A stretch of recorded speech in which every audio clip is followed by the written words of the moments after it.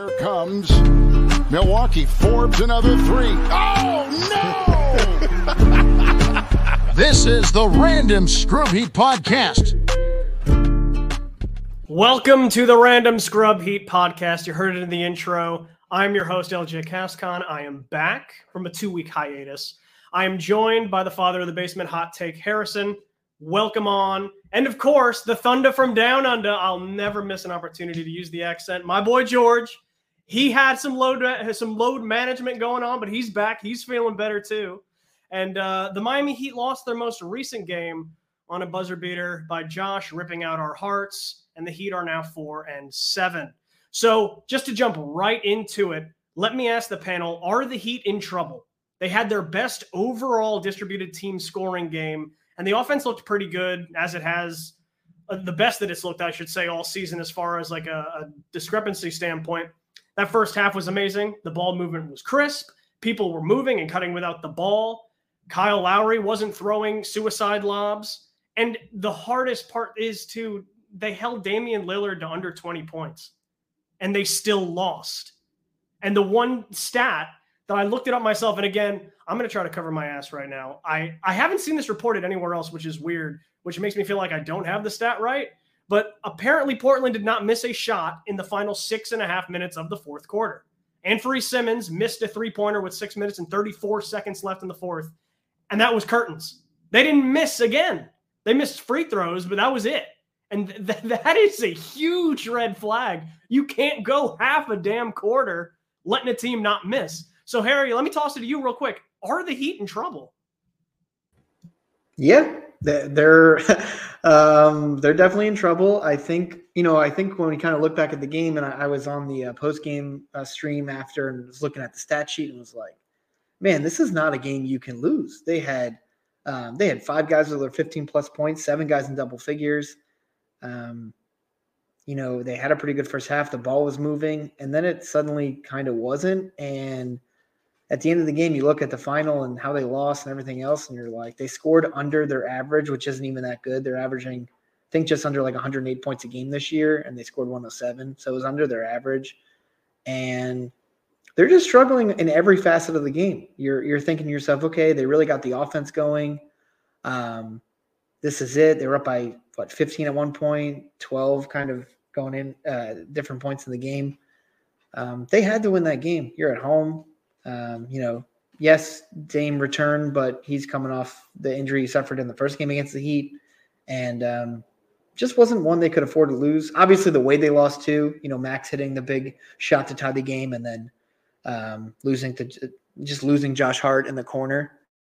That's a problem, and this team has a lot of issues that just aren't going to be resolved. And the point you mentioned about them not missing a shot, I don't remember that, but I totally believe you. And they have seemed to have better luck playing zone defense this year, and they just have to commit to that until they find other switchable wings in whatever trades they make, because I have no idea what they're supposed to do with the team they're throwing out there. They just can't guard the other teams, and they can't switch the way they're switching.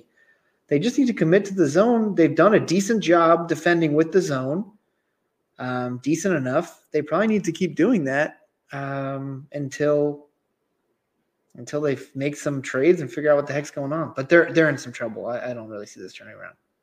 I'm glad you touched on the trades. We'll get to that later on in the show for sure, because something's off.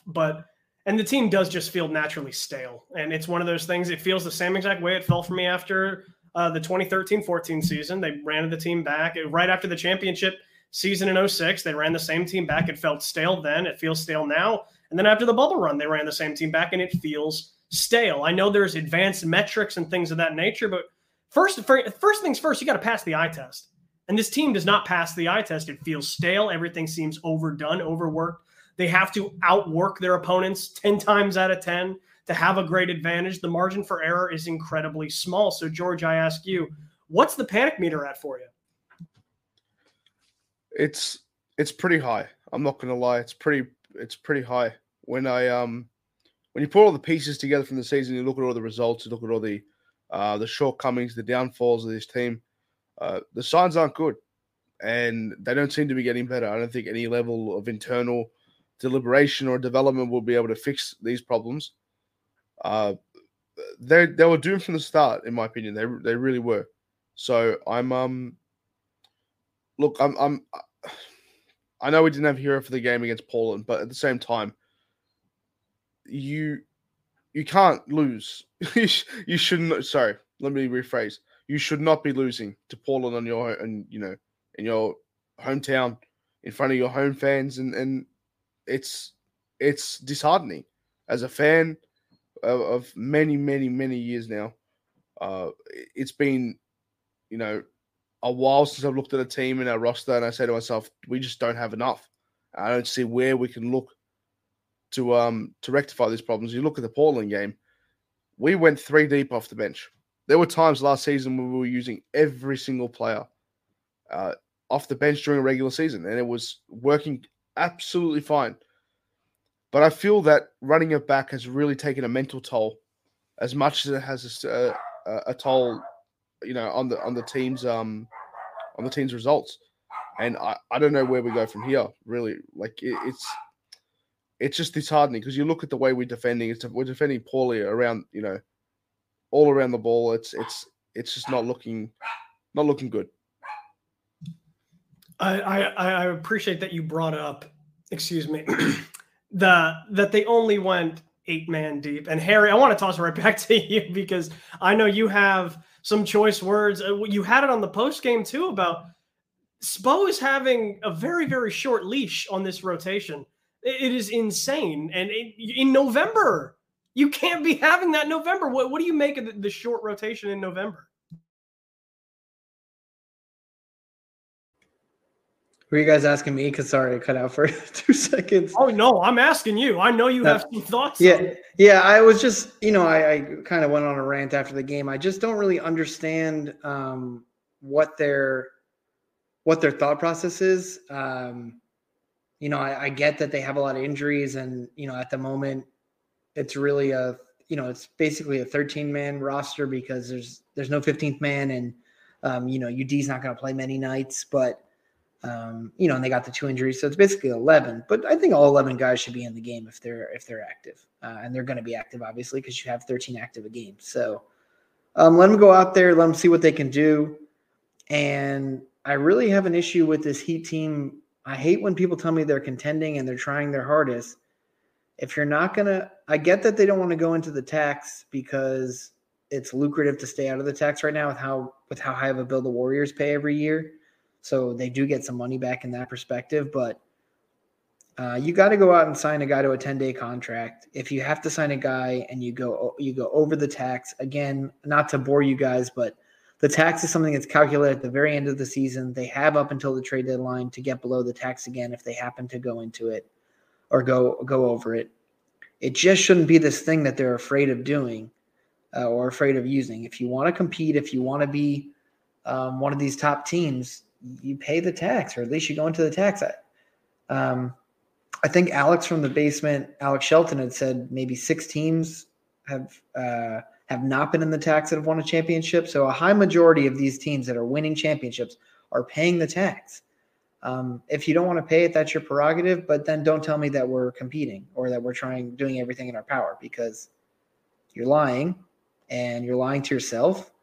And there's really no reason to do that. If you're going to put out an 8-man rotation on November 7th, you have issues. And it's not necessary. These guys are going to get hurt playing this many minutes this early. It's really not needed. And get another body. I was also yelling, like, Kane's averaging 20 points a game in the G League in the few games he's been up there. What's the point of him being on the team? If they're going to sign him, right? If they're going to end up signing him in February or March after the trade deadline, use up all the 50 games now, because that's what you have them for. He's available to suit up for 50 games and be active as a two-way player. He's not eligible for the playoffs until he signs a regular season contract. So use him. I don't understand. He looked great in the preseason. I don't really care if he struggles. I don't care if Jovic struggles, because that's the only guys we have to really look forward to. I'm not interested in seeing Duncan Robinson, shoot 0 for 8. Not that interested in seeing Dedmon go out there and look as old as can be. I really want to see these guys go out there and try to, get some of the youth out there and figure out if we have anything. Because if we don't have anything, we can replace the two-way contracts. And we need to figure this out. 8-man rotation in November is insane. No one should say it's fine. It isn't. And, whether that's Spo's decision or listen, maybe Spo's just upset with the front office and that's his way of kind of saying, guys, you haven't given me enough. But they have to figure that out because they can't keep doing that, and it's going to lead to someone getting hurt and obviously a much worse situation for this 4-7 team. And it's crazy with having Kane, having a development player like that you've seen give you good minutes, albeit in the preseason. You have Highsmith that's giving you zilch, nada, zero. The man does nothing, and they can cut bait with him too at no cost loss. So I don't understand why they're kind of twiddling their thumbs on that front. George, you wanted to get back in there? Yeah, I just wanted to really zone into the mental aspect of the of what the front office must be thinking right now. And I feel like they pride themselves on not being a team to panic. To panic in any sense of the word. I feel like they really do take pride in that. But how long do we sit here and do they sit there and say, you know what, this is gotten far enough, and it's time to really, really make a move? Because and I feel like it could also be stubbornness, because when you look at the inactive players in the Portland game, Oladipo, Kane was in the G League, Talia was injured, Haslam was out, and Immediate 7 was out. And look, if we had Oladipo and Hero for that game, and it's 7, do we win? Probably.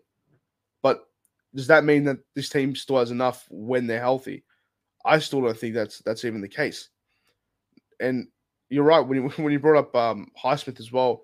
To not even take him off the bench as well just shows that a lack of confidence in him as a player that should be giving you respectable minutes. Even Dwayne Dedmon got 15 minutes tonight, and we believed that he was pretty much getting phased out of the lineup altogether. So I just don't see what they're waiting for at the moment. I feel like a 10-day contract from someone that can actually give you something off the bench is a good thing. But I just got to see. I hope they're just trying not to wait and see more, because they've seen enough at this point in time. They have to have. And I don't know, if you're not even bringing Jovic off the bench as well, it's quite a it's quite a sight to see that you're not even taking him off the bench to play him in games like that. Harry, you had something to say? Yeah, the Highsmith thing is really crazy because, as you're saying, the guarantee left on his deal is so low. I think they're paying him essentially it's $700,000 guaranteed until some date in January when it becomes the full guarantee for the year. I don't know where $700,000 is making a big difference in any deal that you end up doing. At this point, you really need the bodies that you trust to throw out there and play ball. You're better off just cutting bait. He's made money from you the last 2 seasons. Good for him, good for his family, but he shouldn't be on the Heat. And just bring in someone. If you can sign guys to, I think you can do 3 or 4 10-day contracts. That's 30 to 40 days before you have to make a decision on them. Obviously, the money you save on his contract could go right into that. They could probably sign 2 10-day guys. Just anybody that you trust to come in, maybe a backup big, maybe a guy that could just be aggressive and shoot some threes, and just some energy, because the team looks tired. They look like they don't want to be around each other, and you don't want to read into body language or anything 11 games into the season, but you mentioned earlier, LJ, the other teams where it kind of feels like that. A lot of times when you run it back and it doesn't work, these guys are like, why did we run it back? As the players, they're like, we were close, but we needed more, and you guys didn't provide, anything. We didn't add anybody. And I just think that happens, especially in these games where you lose by a 3-pointer at the buzzer, or people are saying, oh, all these games are close. They could have flipped. They could have gone either way. I think that hurts the team more than it helps. I don't think they're looking at it like, oh man, we're struggling. We just need to get over the hump. I think they're like, have we stayed together too long? Has the core been here for too long? And I think it's more of a negative thing than hey, we just need to power through. I agree 100%. The team has significant issues, especially in the front court. And this is what scares me the most, because there are blatant like red flag issues that sound the alarms. And the worst thing, the most scary thing for me right now is their upcoming schedule. It's very easy. In their next 5 games, realistically, they should go 4-1. But they've also lost to Sacramento already. They almost lost to Sacramento at home. They blew a 15-point second half lead to Portland at home. They nearly blew a 20-something point lead to Toronto back in the second game of the season. I don't want them getting lulled into a false sense of security if they start to string together a couple wins here, because that's dangerous. That is very, very dangerous for them to think putting a Band-Aid over like an open wound. That you need stitches, man. A Band-Aid's not going to fix it. What I touched on earlier, though, with the 4 being kind of the main issue for me personally, I think a lot of people feel that same way too. Do you believe in Caleb Martin at the 4? And if not, what do they even do at this point? George, you put your hand up. Let me go to you. What are we looking at the 4 here? What's the solution? I feel like he was the best choice that we had internally for that job. Now, enough time's gone past when you can see that he's just not making the impact that we need in that starting unit. And there's no shame in that. I'm not saying he's a bad player. It is not saying there's no role for him on this team. But the role was not at the 4. Now, I hate to sound like a broken record, said it on pod after pod after pod. But when something as crucial as rebounding is mishandled, and we can lose games solely on the fact that we're getting out-rebounded, you leave the margin of error for yourself to be so thin that everything else has to be perfect. We saw it in the first game against Portland, where we played a literal perfect game, and we walked out there with the win comfortably, and it was great. But we played the utmost perfect game. But Caleb Martin, since then, is just not giving us what we need at that position, and you need somebody who can get yourself rebounds, who can stretch the floor. He's not really any of those things. I know he had worked on his shot in the offseason. It's not looking terrible. It's just not looking great. And if you can't space, you're not getting rebounds, and you're just not giving enough to the starting unit. And he should probably go back to the bench, and back up Jimmy. That's his most natural position. But look, I know players. It's easier said on paper to really bring in a 4 that's going to help all these problems as well. You have to give assets to get assets at the end of the day. So, look, I hope there's some positioning going around saying that, you know what, there are players out there who can make a difference to this team. The names that we've already outlined, but we'll get to later in the show as well. But the fact of the matter is, it's not worked out for Caleb.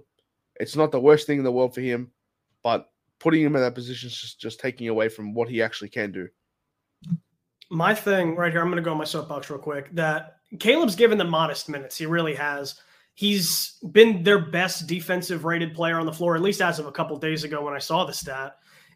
But there's no doubt that he's physically limited in that role and what he can actually provide for you. And that's honestly one of the biggest, if not the biggest reason that Miami struggled in the early goings of their constant switching. And I'm not going to get into all that. I know we talked about that on a previous pod, but that still rings true, that is a huge issue. He's not big enough to defend actual power forwards and centers that he gets switched onto consistently. But he like George said too, he's a lot better as a 2 or a 3. And you saw that in the Portland game. He had that dunk. He was driving out of the corners. I mean, yeah, he had an issue with his toes on the line twice in a row. You'd like to see on that one in the corner, he looked down, saw his feet, thought they were good, shot it. It was still a 2. It was like, Caleb, you got to be a little smarter than that, man. But you saw it in the Portland game that he was more aggressive and it worked better because admittedly, Portland is a smaller team. So Caleb was doing similar things that he did last year, hence the success. But regardless, an upgrade is still going to be needed at that position because you're talking about, if you're serious about contending, you make a move to fix the 4. If you're not, because this draft is, in my opinion, a generational type draft, it has the potential to be that anyway. Punt. Don't be afraid. Just punt. But the Heat are not known for doing that. They're not going to do that. They're going to make a move eventually. And this is what really gets me the most. You got a real good audition from both these players the other night against Indiana. You have Buddy Hield and Miles Turner right there. Right there. That literally fixes 2 of your biggest glaring problems. Bench scoring, or you can put Buddy in the starting lineup too and put Max back to the bench. Right there, it fixes it. Miles Turner's going to grab boards. He had 37 the other night. Like, that's good. That's if every single shot is falling for Miles Turner, he'll give you 37. His shots are not going to fall all the time. But still, it's more about the body, and he's switchable, and he's more nimble. He's more athletic. It just works better. Harry, I want to get your opinion now on the Force situation. What solution can we realistically look at here? Yeah, I think you guys pretty much nailed it. There's nothing wrong with Caleb the player or, Caleb off the bench. It's just Caleb as a starting four is not it.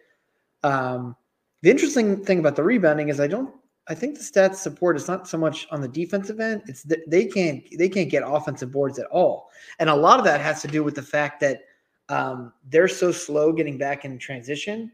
They'd rather get back on defense than attack the glass. So this was a team I'm pulling up the stats just right out of the air. I believe they were second in the league last year in offensive rebounding. If I'm wrong, please don't. But they were very, very high in the league at crashing the offensive glass, and they're not doing that this year. And that's kind of the issue with this squad that we'd say they're small, they're skinny. Like, that's the problem with roster construction because it affects the play on the court. We're not just saying that because we want a trade to happen. It's because we're seeing the effect of not building the roster properly or correctly. And so what are the answers? I mean, you got to go out and get a 4, and I don't know what that's going to cost you, like you guys are talking about. And if you are picked to get the 4, which you probably I think you need to give up a later pick. I talked about this earlier, and I've been tweeting about it. They need to hedge their bet on this 2023 pick. If they make a move and someone gets hurt or something goes wrong, they need to keep that pick because I don't know how anyone's going to tell me that being a first or second round team is better than adding a Bam or a Hero to the team. I mean, I think that's stupid. Like, this team needs young talent. If they have the chance to add a lottery pick because the season doesn't go that well, they need to embrace that. And they're better off keeping the pick. If they end up doing great and I'm wrong, then trade the pick at the draft or something. But I think they need to keep it for now and look at moving other picks. Guys that might be available for them. We've talked about it before. It has to be someone who's good now and in the future. So maybe a Mo Bamba who would have another year in his deal, and obviously you'd have his bird rights, PJ Washington, Aruri Hachimura on Washington. Like, these are the kind of guys you need to look at, and guys they've been linked to before, which is always something to think about with the Heat. They usually circle as they've talked about in the past. That's going to help them. If they don't do that and they're going to sit here all year and say, no, we like Caleb and we're pretty comfortable with him as the 4. It's no offense to Caleb, but they're going to lose a lot of games. He's just not good enough to defend the bigger guys in the league. Most of the league has sized up. If you see the guys that are coming in the league now, they are bigger guys that can dribble and do a lot of stuff. And the Heat just don't really have a lot of advantages. And as George mentioned earlier, the margin of error is tiny. The Heat played a good game against Portland. They shot pretty well, and it didn't matter. They lost anyway because Portland got hot at the end of the game, and that was it. And they blew a big lead, and that's going to keep happening. So, we could say they need to survive until December 15th. When a lot of guys become trade eligible, or the 15th when Dedmon and Depot become trade eligible, but. I just think we're going to keep talking about how in trouble they are until they really change something or bring in someone on a 10-day or just do something to show that they care about winning now, because I'm not seeing it. Yeah, I just wanted to put into my own point on that as well. When you look at the overall picture and you look at all, everything we've been saying so far, it really circles back to the same sort of topic as well. Does this front office have enough belief in this team to take them all the way? And that's what the goal is at the end of the day. It's a championship. It's either getting yourself a championship or positioning yourself to get a championship in the shortest amount of time. That is your goal. Now, that pick coming up this year could be extremely valuable for us.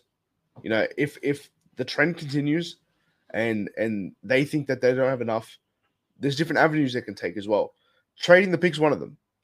Trading the pick is one of them earlier on in the season and betting, putting, enough stock into that and really trying to get the max that you can get for a pick that early in the season. But it also circles back to as well, what are they going to add for that pick as well? Because they had an opportunity to fill the roles that they would believe that become shortcomings, in shooting, bench shooting, a fresh face on the team, a real power forward. You look at players like Christian Wood, who got signed for basically nothing, traded for nothing. Jeremy Grant got signed. PJ Washington was a trade target for us, and he's doing fantastic right now. KJ Martin was looking, is looking more and more valuable as the day gets on. It's become a wait and see opportunity that we've squandered at that point. Now, would I be willing to give up a pick for any of those people? Probably not. The pick at this point in time might be too valuable for us as a team, not to another team, but for us having a pick like that even guarantees us, if we do have a bad season, just say we missed the playoffs. God forbid. By the way, God forbid, I don't want that to happen. But if it was to come to that pick becomes insanely valuable. So it's really about what the front office wants to do and where they position themselves. Because you either go all in, you trade the picks, you try and get a Buddy Hield and Miles Turner package together, trade both your first round picks, plus your 7, plus Nikola Jovic. You cash in to get this team over the line with what you think of that. Would Buddy Hield and Miles Turner fix a lot of the problems? Yes, they would. Would it push you to a championship? I don't know. I don't think so. I'm leaning towards no. But to add those two talents would be huge. Huge. And you're going to look across the league as well, teams that might be buying, selling. It's situational. It comes down to when you make the trade. But also, if they don't believe in that and they want to play the long-term game, when do you look at trading one of the bigger pieces as well? And yes, I mean Jimmy. And that's a conversation we may have to have soon.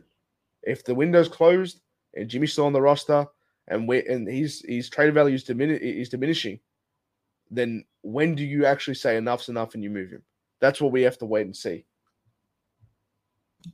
That's a conversation that I don't want to have, and I know a lot of Heat fans don't want to have either. But it's realism. Like we're staring down the barrel of that, depending on how this season goes. But I do think you're right that first round pick is invaluable. Like the weight that thing can hold. If you want to be able to package that into a Miles Turner, Buddy Hield, if you think that gives this team the breath of fresh air that it needs, people forget they started out hot out the gates. Jimmy's first year here, like really hot. They were number 1 in the East. People were actually. It was notorious. Like they had a certain amount of cachet about them during that first year, but then they fizzled out a little bit before COVID, but then they made that trade for Jay Crowder and Andre Iguodala. It injected life and experience into the team, as well as just straight up talent. And that I'm thinking this team is very different from that team because a segue that I'm about to get into, if you wait for it, but that team was constructed differently, but I still think the means of injection of new life into a team goes way more. Like it just goes so much more longer of a way than you can really make in your mind more than you can make it really work. Like you don't think it's going to work as well as it does, but then again, you've seen it work in the past. We're just adding a couple new guys completely changes the trajectory of a team. But that team, as I was going to use the segue now, that team was very different because they had a big playing with Bam that could space the floor. I know we don't like to say his name very often, but Miles Turner, they started hot out the gate because Miles was shooting pretty good and it worked well next to Bam. And then you also saw a little bit of Kelly Olynyk doing the same kind of thing. So I want to give a follow-up to both of you here. I'll give it to you first, George. On the basis of the 4 solution, should the Heat target a real 4 or should they move Bam to the 4 and get a center? Which one do you think is probably a little more serendipitous to this team? I'm more of the belief of less change is better, and to push the Bam to a 4 mid-season and to get a real 5, I feel like it's a system change that I don't feel like the Heat are going to be willing to do. Will it work? Probably. I don't know. I feel like if you space the 4 a little bit better, I'd have less reservations about putting him at the 4 position over someone else who can. I don't feel like there's a 5 out there that will complement him perfectly. That's gettable. And look, the ideal situation is like a Cat type of player where you can do a bit of everything. You can also shoot. That's never going to happen. Cat's never going to come yet. the Minnesota Timberwolves might be in a worse position than we are right now, but that's a different story for another day. Look, I believe Bam is a fantastic 5, and I feel like he's been a top 3-4 center for the last few years, and he gets wildly disrespected. But that's also another story. A 4 is more achievable for this team, depending on what they want to do. Also, I want to correct myself. Yeah, my mistake. I meant Myers Leonard, not Miles Turner. I had Miles on the brain, so from the previous segment. So, Harry, what about you? What do you feel is more beneficial to this team? Would it be moving Bam to the 4 and getting a 5, or just continuing to stay true to trying to get a real 4 to play next to Bam? Yeah, I don't think it matters much where he plays, whether the 4 or the 5. It's more about who's playing next to him. So, I've talked about for years, and obviously it's never going to happen now because he's doing very well up in Milwaukee. But a guy like Brook Lopez is kind of the perfect guy you'd want to put next to Bam. Someone that can really is good at defending, another rim protector, just to give Bam a little bit of backup there, and a guy that can shoot from the outside. That's kind of like the ideal guy you're looking for. I think the Heat were kind of hoping that Yurt could be a very, very, very light version of what Brook Lopez could do.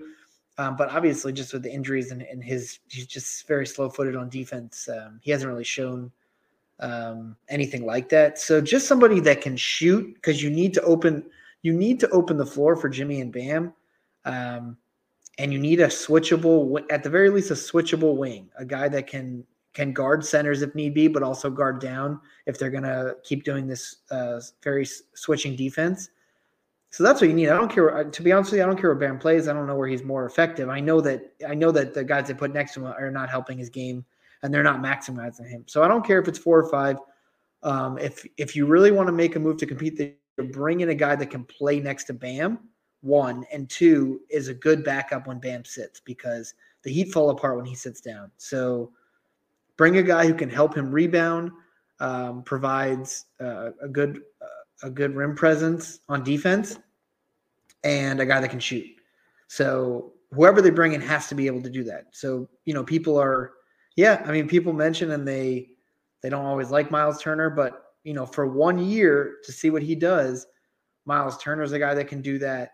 PJ Washington's the guy that can do that.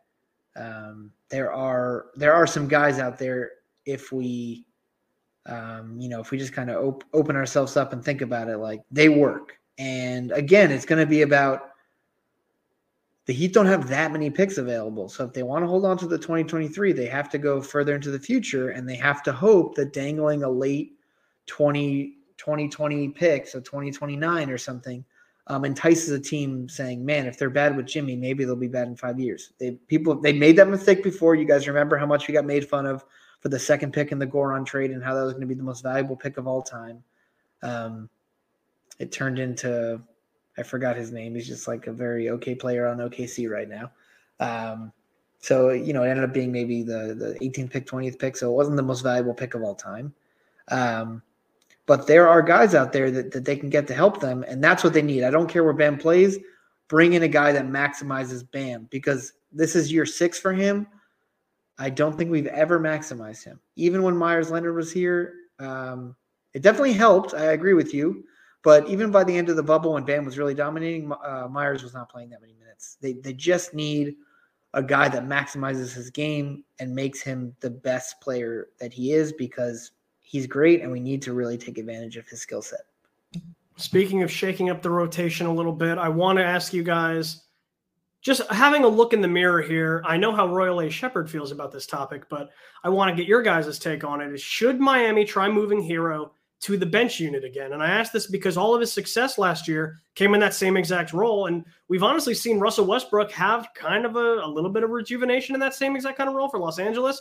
It's been about the only good thing that the Lakers have done this year, which is asinine, that you would think Russell Westbrook would be the one positive, but alas, that's where they're at. So I guess it could be worse from our perspective, but I think moving Tyler to the bench would just give this team a shot of juice that it really needs as well. If you're not going to make a move, I feel like that's an internal move that could kind of yield similar results.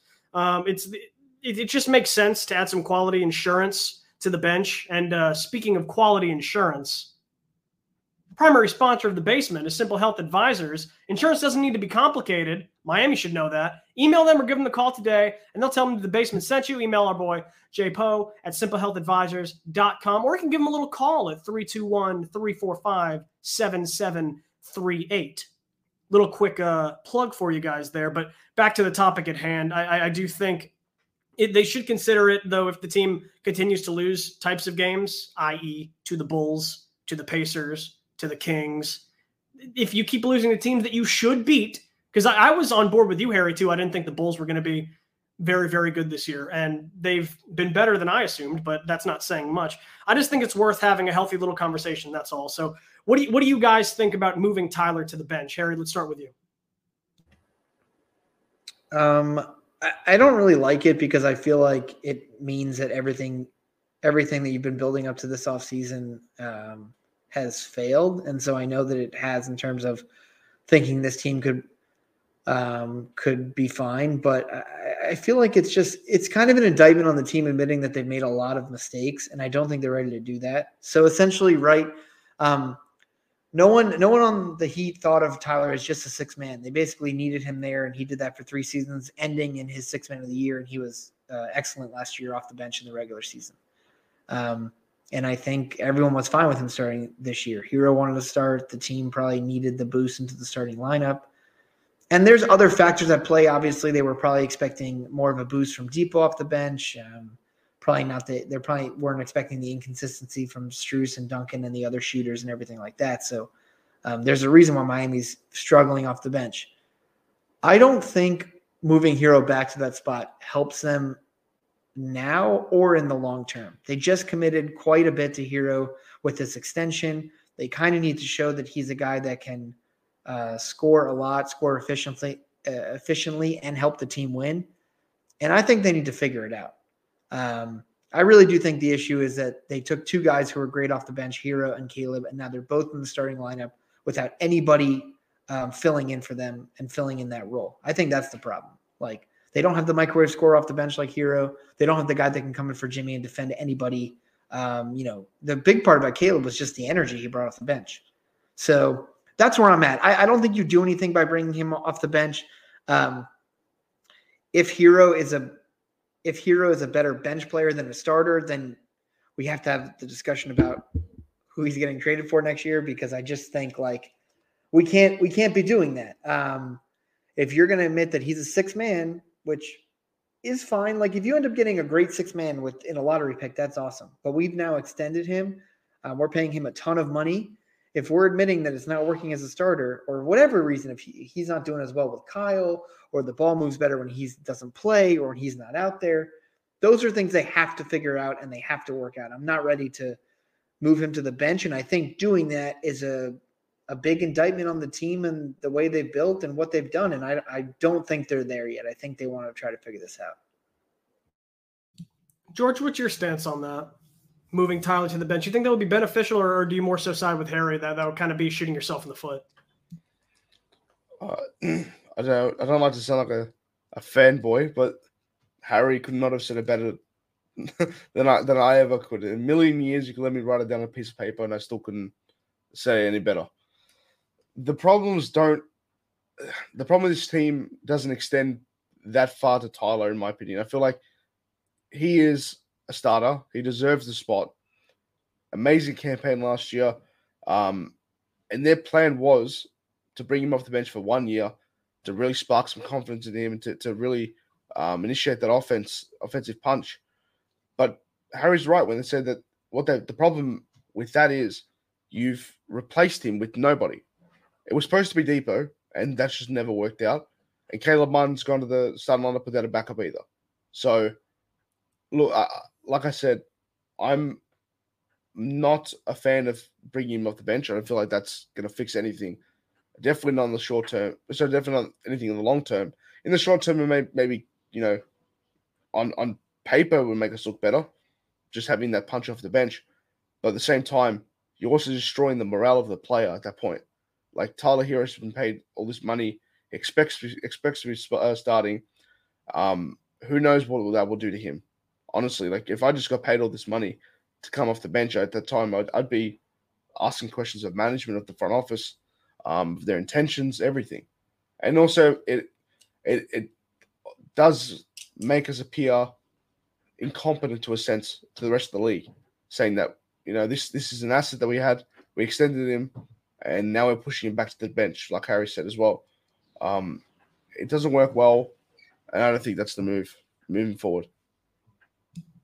So I agree too. I mean, I'm more wishy-washy in the center of it too. It's like I've seen him have more success off the bench, but I also agree that's kind of, like I said earlier, shooting yourself in the foot as far as his confidence too. But there's no denying the ball moves better when he's not there. And I don't know if that's because they've tried to Spo and company have ingrained that into him, that he needs to be the shot taker, the shot maker.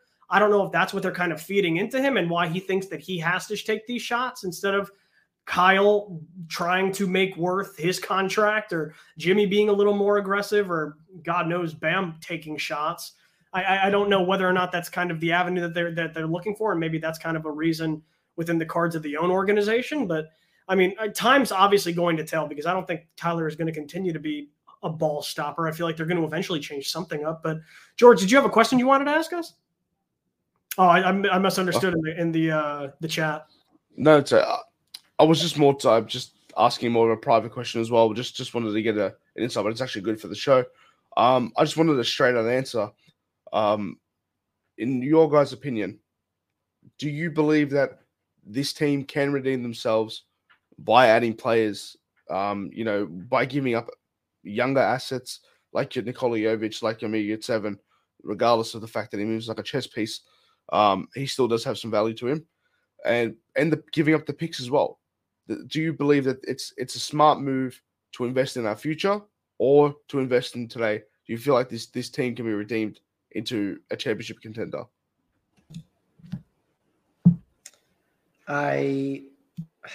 It's a complicated question. I know you want the straight answer. Like, yes, there are possible moves to be made that could probably turn them into a contender. No, I don't think Miami has the assets to get that done. And because of that, I'd rather hold on to the 2023 pick, let this season play out as bad as it might be, sell off the assets we can, and figure out how to rebuild in a year.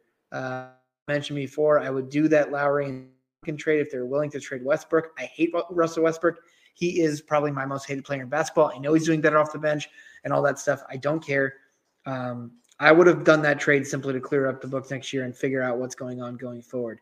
I do not think there's listen, I've been wrong before. I'll be wrong many times. Maybe there's a move out there that really changes the tide and they can pull off a huge trade. Riley's done it before. I'm not seeing it, George. And because I'm not seeing it, I'd rather be prudent and smart and look for the future. If that means eventually selling Jimmy, if that's something that he wants, I'm doing that too. I would tear it all down. I'm okay starting over if it means that we don't have to sit here for another 3 years worrying about why we continued on with this core. And that ties into the Hero thing too. If they want to bring Hero off the bench and they think that's better for the team now, fine. But then I think you have to admit that you made a mistake extending him. Either figure out how to move him this year with the poison pill, which is uber complicated. You probably need 4 or 5 teams to get something like that done, or just move him right after the year resets and get a guy you really trust to start next to Jimmy and Bam. Because if they're going to put him on the bench, they're basically saying 3 things. We built this team really poorly where we have no bench production. Hero as a starter is not working the way we thought it was going to work. And we don't believe he can get to the level that we want him to get to this year, which is why people wanted to trade Hero. They didn't have a problem with his game. They didn't think that he could become the guy they needed to compete this year. And so we're starting to look right in that aspect. So I'm ready to tear it down. If they can turn it around and they win in the, get to the playoffs and win in the first round or lose in the first or lose in the second, that means nothing long-term. It's just to me, it would be another disappointing season, especially with the way that Jimmy plays in the postseason. So I would play the long game, sell off whomever they don't want to keep next year. So trade Yurt for whatever you can get. Clear up the salary if you can between Kyle and Duncan, and figure that out. If you want to use a first round pick, it better be for a guy that's the future. and they just haven't done that. That's kind of where I am right now. My biggest fear just comes from being in basketball purgatory because you're too good to get a lottery pick. You're not good enough to actually compete. I think that's where they're at right now currently, but a move could definitely put them into the contention point. But I don't want to have a caveat. I don't want to wimp out of an answer. I'll give you a straight up answer. I think they need to do a soft rebuild. That's what I think. And that doesn't mean get rid of Jimmy. That doesn't mean get rid of Bam or Tyler or anything. It just means sell on your assets that you currently have, whether that be a Caleb Martin, whether that be an Omer Yurtseven. I want them to hold on to that pick, for the first round pick that they actually own, because they actually have one for once. Whether that be selling on Gabe Vincent, I think Gabe would get you a really, really good return this year, closer to the deadline, just because defensive-minded Bulldog guards are hard to find, and that's exactly what Gabe is. He would do amazing on a legit championship contender. Or even if they extend Max Strus, they extend Max Strus. But get any of these guys, you got to sell on a little bit to kind of get some assets back to allow for a soft rebuild, because that's kind of, you take a year. What I mean soft rebuild, for those who don't know, it's you're not punting on the next 5 years. You're not pulling an OKC. You're not pulling what the Utah Jazz attempted to pull. You're just basically softly resetting yourself for the next 1 year to 2 years, and then you're right back at it. I think that's the most realistic thing, because Jimmy not logging an hour of playoff minutes on his body every single game in the playoffs for a year isn't the worst thing in the world. You might get an extra year out of him from doing that. And to me personally, I think that's one of the biggest caveats for that. Moving on now to the final segment of the show. Let's have a little bit of fun. There's been a lot of discourse, a lot of discussion on Twitter the last couple of days of people having the discussion of, is LeBron the GOAT?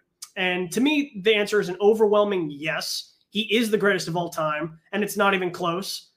So what I want to ask you guys, is he the greatest liar of all time? Because that's what I'm talking about. I don't know if you guys are talking about basketball. I think LeBron James is the greatest liar of our generation. No one competes with this man any single time. You need someone to just spew some bullshit at you. LBJ is the dude. And for me, my personal favorite LeBron lie, it's a tie between the obvious, put yourself in situations where you're not comfortable. And the LeBron goes, well, that's my favorite saying. I say that all the time. No, you don't. Stop it. It's so funny the way that he wanted to appeal in that conversation and just started lying like, yeah, man, I wake up every morning and I say, time to put myself in an uncomfortable situation. And then the other one, which is honestly, I say tie. That one was my second favorite. I think my absolute favorite LeBron James lie ever is when LeBron said he loved the Godfather trilogy and had watched it 6 times. And then during a post-game presser, or it was after practice or something, I don't know, one of the reporters asked him what his favorite quote was, to which LeBron then responded, there's just too many different phrases to pick just one. Then the reporter pressed him back, kept edging him, and he was like, hey, no. Yeah, but if you had to pick one quote, what would be your favorite quote? And then LeBron retorted with, well, each movie's 9 hours long, so what do you want me to do? We want you to watch the movie and tell us what your favorite quote is. So I'm going to toss it to you guys. Either one of you can take it and spin it however you want. What's your favorite LeBron James lie? For me, it's become actually quite a funny view as well, because there's been so many. There's been so many situations which he's just said stuff or done stuff and sticks by it until he gets asked a question about it, and then he just falls apart completely. And my favorite one's the book.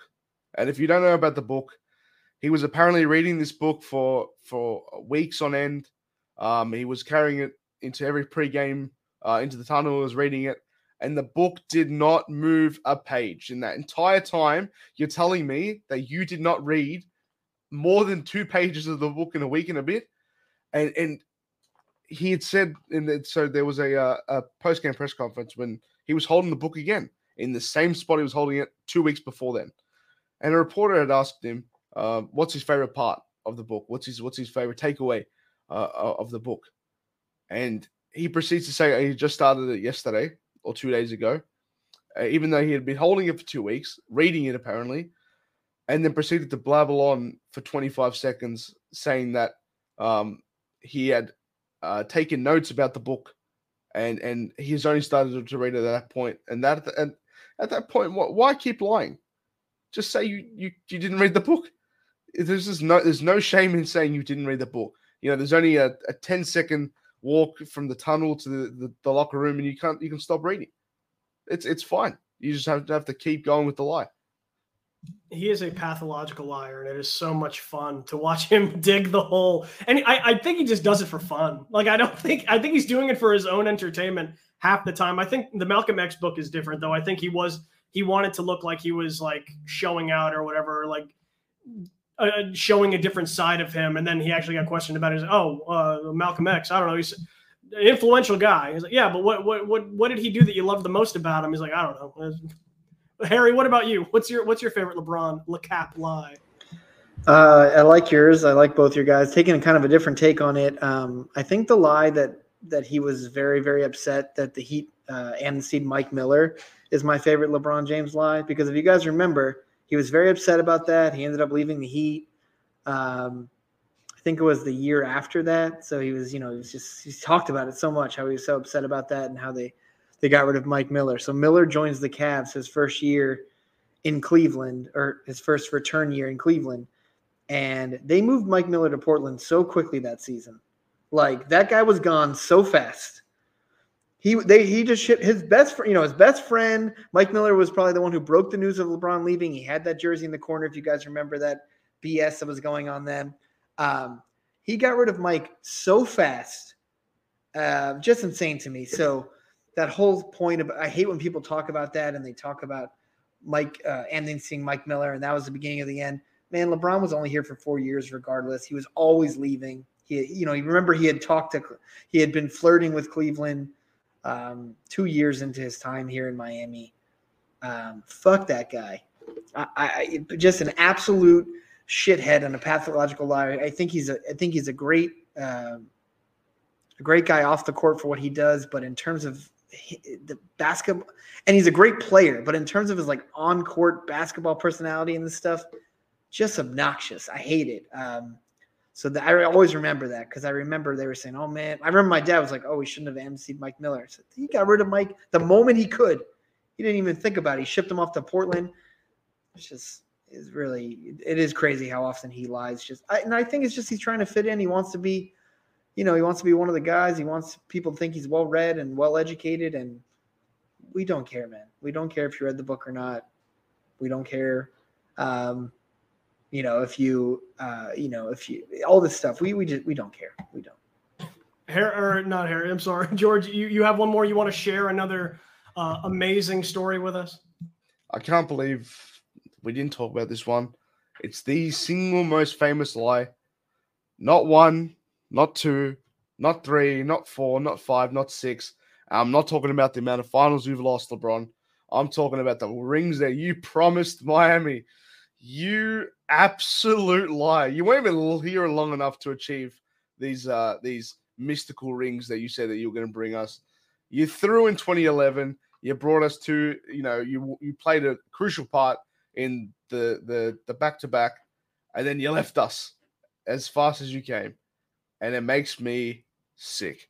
I am tired of talking about LeBron. The glory days are over.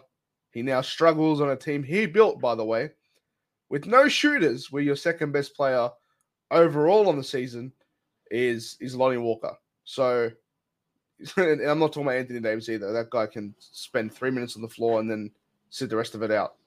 But yeah, no more LeBron. That's absolutely a generational, conversational Euro stepping by the GOAT. So, and before we close, I just wanted to give an honorable mention to one of my other favorite ones. It's not really a lie so much as it's when LeBron thought that he created Taco Tuesday and tried to copyright it.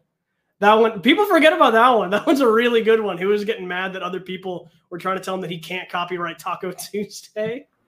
Another. Do you remember the one where he came to the press conference after they lost the series with the cast on his arm, and then you never saw that cast again? He went on vacation after, and the cast disappeared. So they asked him. They said, "What's wrong? Oh, my arm, my hand's basically broken." It's like, no.